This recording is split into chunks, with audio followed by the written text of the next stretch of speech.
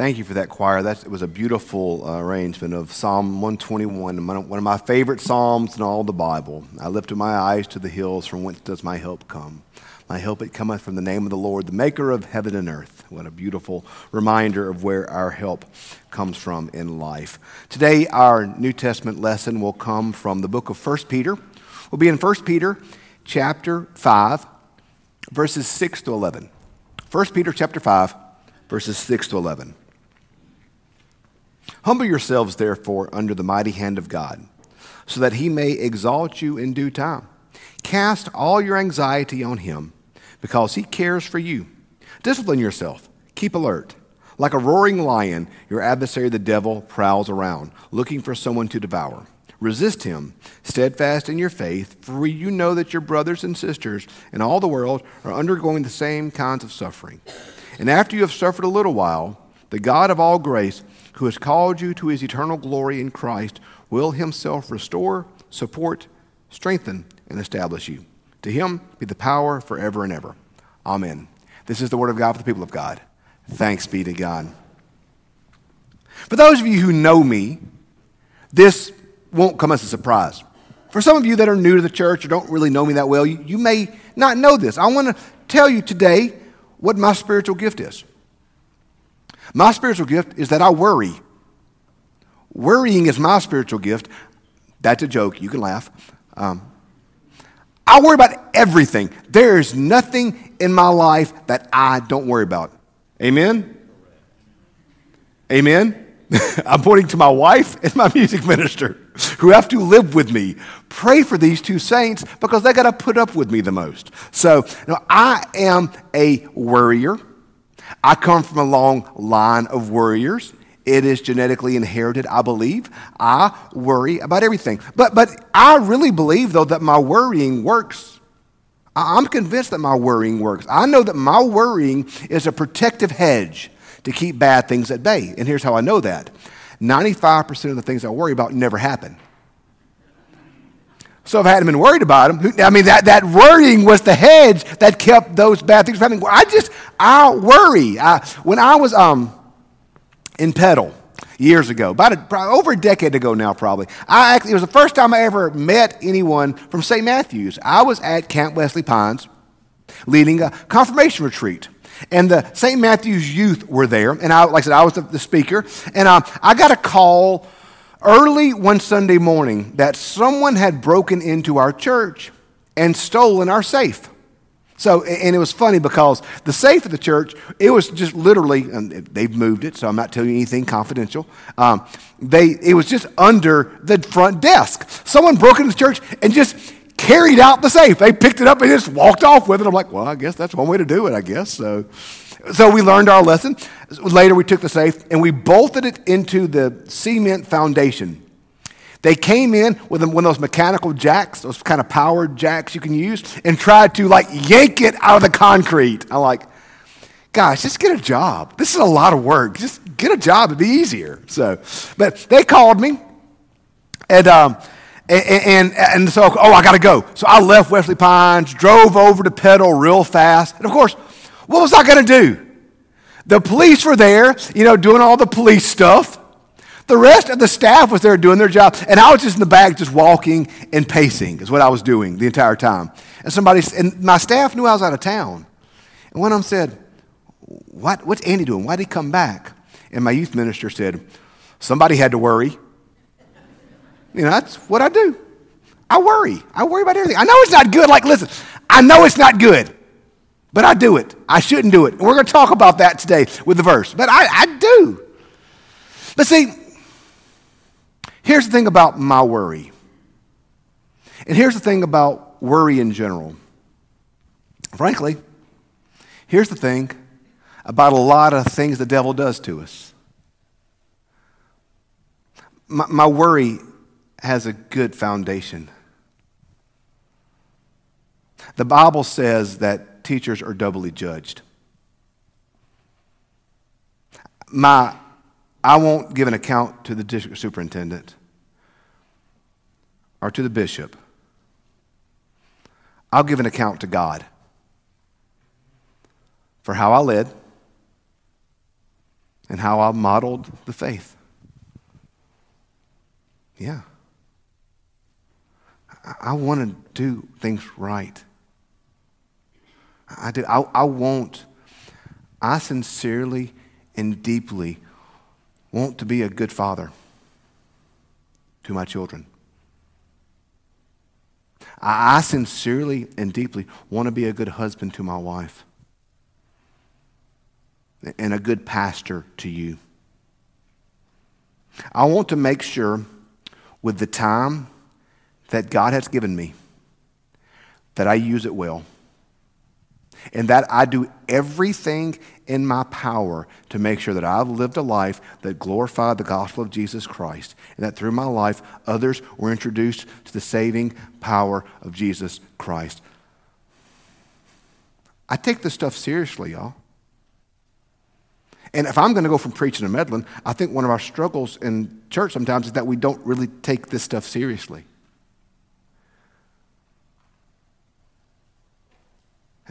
God doesn't just want an hour of our time or a little bit of our resources. God wants all of that we are. And I worry sometimes that I don't give God my all in all. I worry that I withhold from God with my time, my talents, my gifts, my resources. I do. I worry that I don't lead well. I do. I worry that I'm not always the best husband or father. I worry sometimes that of my struggles. Yeah. See, my worries are not, I'm not worried about the Ole Miss field goal kicker. I'm worried about some stuff that matters. And that's the most dangerous kind of worry. Because you know why? I'm not God. I'm going to get it wrong. I am. I'm going to blow it. I'm going to mess up. I'm going to be an imperfect father and an imperfect husband and an imperfect pastor. I'm not God. I'm not the Savior of the world. I didn't die for your sins. I'm just some moron from Bogota. And so that if my worry is grounded in the reality that I must be perfect, I have made myself God when I simply am not. So, do you see what worry does? Worry takes a noble intent. I want to be a good pastor or a good husband or a good father. I want to be a good friend. I want to model God. Those are all really good things. Those are good things. But then it puts the pressure of doing those things on me, and I'm going to crack under that pressure. I was talking to a pastor recently. Don't know if y'all know this or not. The United Methodist Church is in a bit of a pickle. Don't know if you've been paying attention to that or not. Probably not. That's another joke. You can laugh at that. And I was really worried about how I'm leading in the midst of all this. I want to do it right. This pastor told me, he said, Andy, don't worry about doing it right because you want to get everything right. He said, worry about doing it faithfully. You're not the hero Jesus is. Don't worry about you getting it right. Worry about following Jesus. If you do that, then it all works out. See, our worries aren't usually grounded in bad things. Our worries, we worry about our children, don't we? We worry about our children's successes at home and at school and in social events. We worry about that. I do. We worry about our parents. If you have older parents, you worry about your parents, don't you? You worry about your spouse. You worry about your job. None of these things are bad. See, that's the danger with worry. We're usually not worried about bad things. We're worried about important things. We're worried about good things. We're worried about things that actually do demand our time and that do demand our efforts and that do demand our energy. That's the danger of worry. Is normally worry is not inconsequential things, but it's important things. Things that actually do demand our energy. And that's the trick the devil plays on us. is he makes us the answer to our problems instead of Jesus being the answer to our problems. That's why, y'all, I think today's passage is so important. But I want you to hear it as a verse of freedom and not a verse of condemnation today. Let me read to you the verse that I'm focusing on today. Cast your anxieties on him. By the way, I had somebody text me. There's a Jason Isbell song entitled Anxiety, and they said, you're an Isbell fan. You mentioned that song. I'm like, yeah, I forgot. Sorry. Cast your anxiety on him because he cares for you. Now, cast your cares, cast your anxieties on him because he cares for you. Let me tell you how I don't want you to hear this passage. Because for years, this passage kind of hung around my neck like an albatross. Let me tell you why. Let me tell you what I want out of faith. Let me tell you what I want out of faith. This is what I want. I want to be sitting in church and hear a good sermon. So you've already got strike one because you're not going to hear a good sermon today. At least not from me. I want to be sitting in church, hear a good sermon. I want the Spirit to fall. And I want to go to the altar. And I want to lay my fears and my doubts and my insecurities and my worries, I want to lay them down at the altar. I want to give them to Jesus. I want to lay them at his feet. I want to cast these anxieties upon him. And then I never want to worry about him ever again. I want to give them to Jesus. I want to give all this stuff to Jesus. All these fears, worries, doubts, temptations, anxieties. I want to give them to Jesus at the altar and then never worry about them again. And by the way, I've done that a million times. I've laid them at the altar a million times. I do it daily in my morning prayer time. Every day, I lay them at the feet of Jesus. You know what I do about 6 hours later? Pick them back up. Like I've never done it in the first place. You know how that makes me feel? Like a failure. It makes me feel like a failure. So I'll wear this verse of freedom around my neck like an albatross as a sign of my failure. Lord, if I just had more faith to trust you, then I wouldn't worry. Lord, if I just had more faith to trust you, then I wouldn't doubt. Lord, if I just had more faith, I wouldn't struggle with temptation or with anger or with fear. Lord, if I was just good enough, because doesn't your word say, cast your cares upon him? And then I do it, and then I pick it back up, so I must be a failure as a Christian. Now, maybe I'm the only person who prays like feels that way, but I doubt it. So I want you to hear this verse, but hear it, I think, as it's intended to be heard. Cast your cares upon him. We got that part. We got that part. We got that. Because he cares for you. He doesn't care for you. He doesn't love you if you get it right. He doesn't love you if you lay at the altar and never pick it back up again. He doesn't love you if you're without fear or doubt or worry or stress. He simply loves you.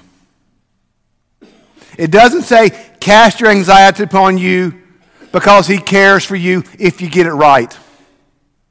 It doesn't say cast your anxiety upon him because he cares for you if you're perfect.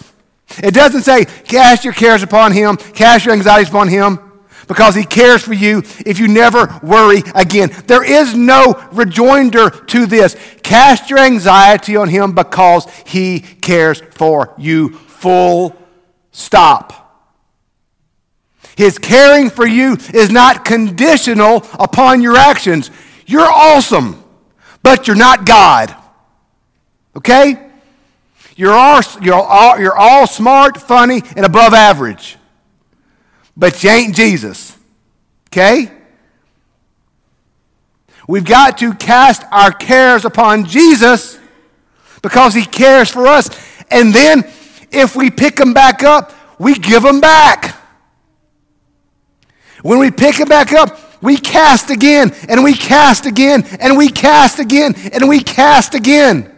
We cast our cares upon him over and over and over and over. And what we hope, what we pray for, what we progress in is that we cast our cares upon him, and maybe we don't pick them up for a week or so. But if we pick them up a week later, you know what we do? We cast them back to Jesus because he cares for us. But most days, I cast them at the altar at 11:55, and I picked them up before I even got in the parking lot. And so you know what I do? I cast them back upon Jesus over. And what frustrates me is I think, well, golly, God, I'm doing it wrong because I'm picking it back up. And he just says, cast it on me again and again and again because I care for you. I love you. As the Psalter said, yea, when I walk through the valley of the shadow of death, I will fear no evil.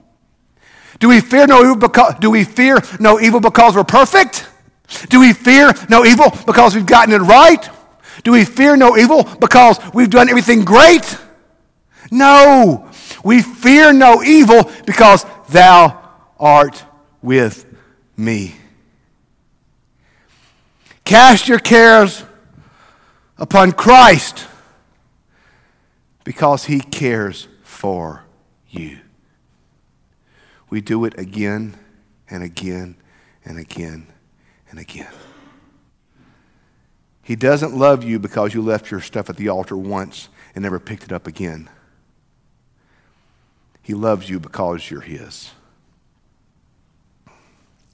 Here's the thing, y'all.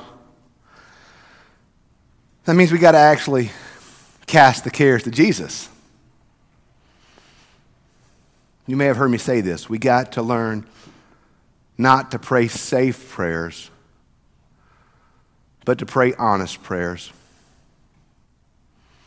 Safe prayers are this: Lord, everything's so perfect. Life is great. Things couldn't be better. Everything is wonderful. Thank you.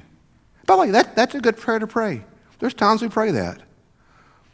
But sometimes we got to pray this: Lord, this is terrible. I don't know what you're doing. Lord, I got no clue what you're doing. I got no clue where this is heading. I have no clue what I'm supposed to do. I'm kind of angry about this. I'm kind of sad about this. I'm kind of upset about this. This is stupid, God. I don't get it. I don't know what you're doing. I wish you'd explain it to me. I feel like Job here, fussing at you. And I wish you'd explain yourself. And I'm mad, and I'm angry, and I'm upset, and I'm this, and I'm that. And that prayer feels wrong to pray, doesn't it? But here's the reality, y'all. Read the Bible. The Bible's full of it, of those prayers. That's literally all the Psalms. That's every Psalm. And here's the thing.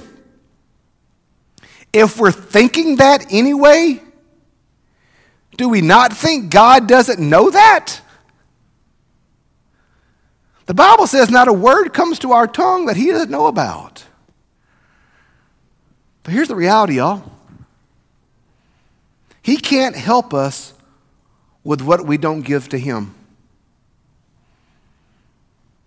If we go to God with closed fists, holding tight to our anxiety and our worry and our temptation and our fear, if we go to God with a closed fist, he can't help us with what we cling on to. A safe prayer is a prayer of a closed fist, where we don't really give it to him. The honest prayer is the prayer of an open hand. Lord, take it. I'm going to be honest with you, Lord, I'm afraid.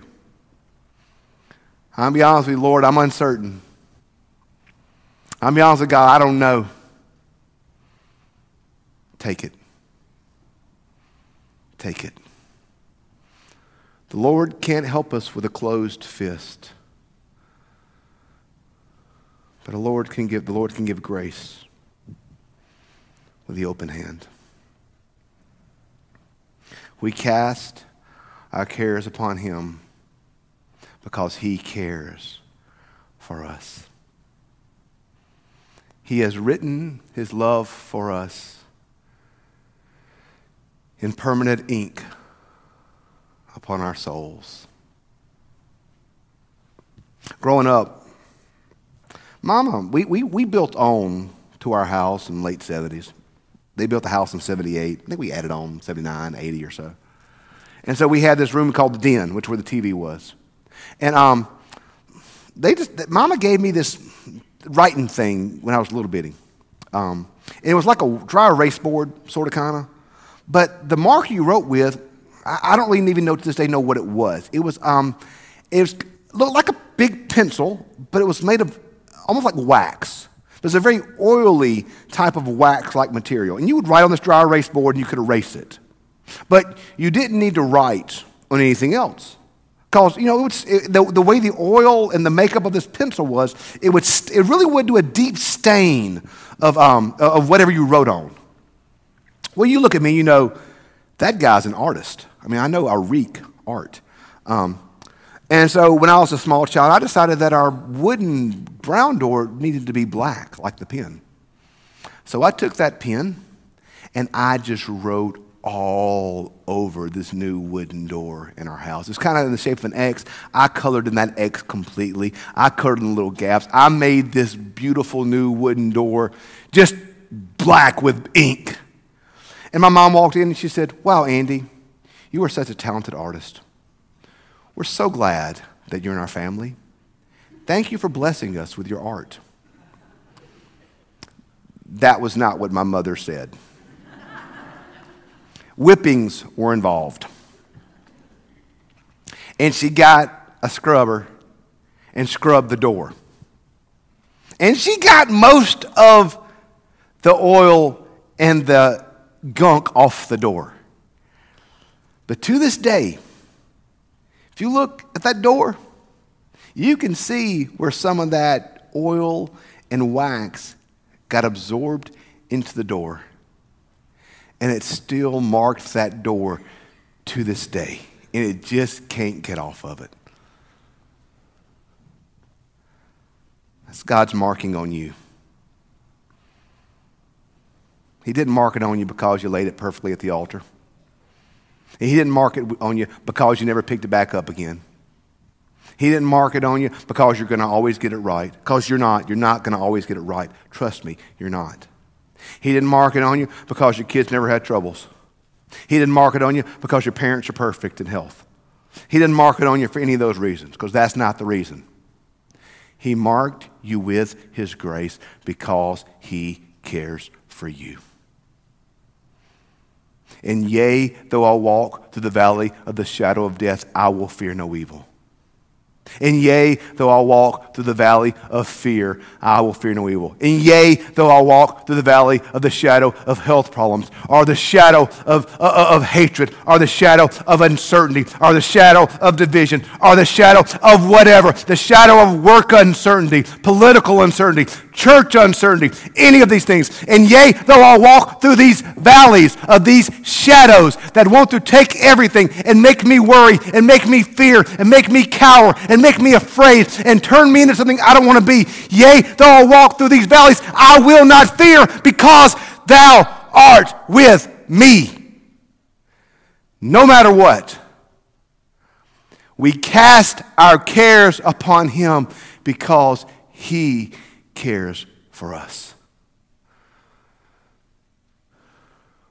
So in our anxiety, in our fear, in our worry, let's cast and cast and cast and cast and cast and cast, because he cares for us.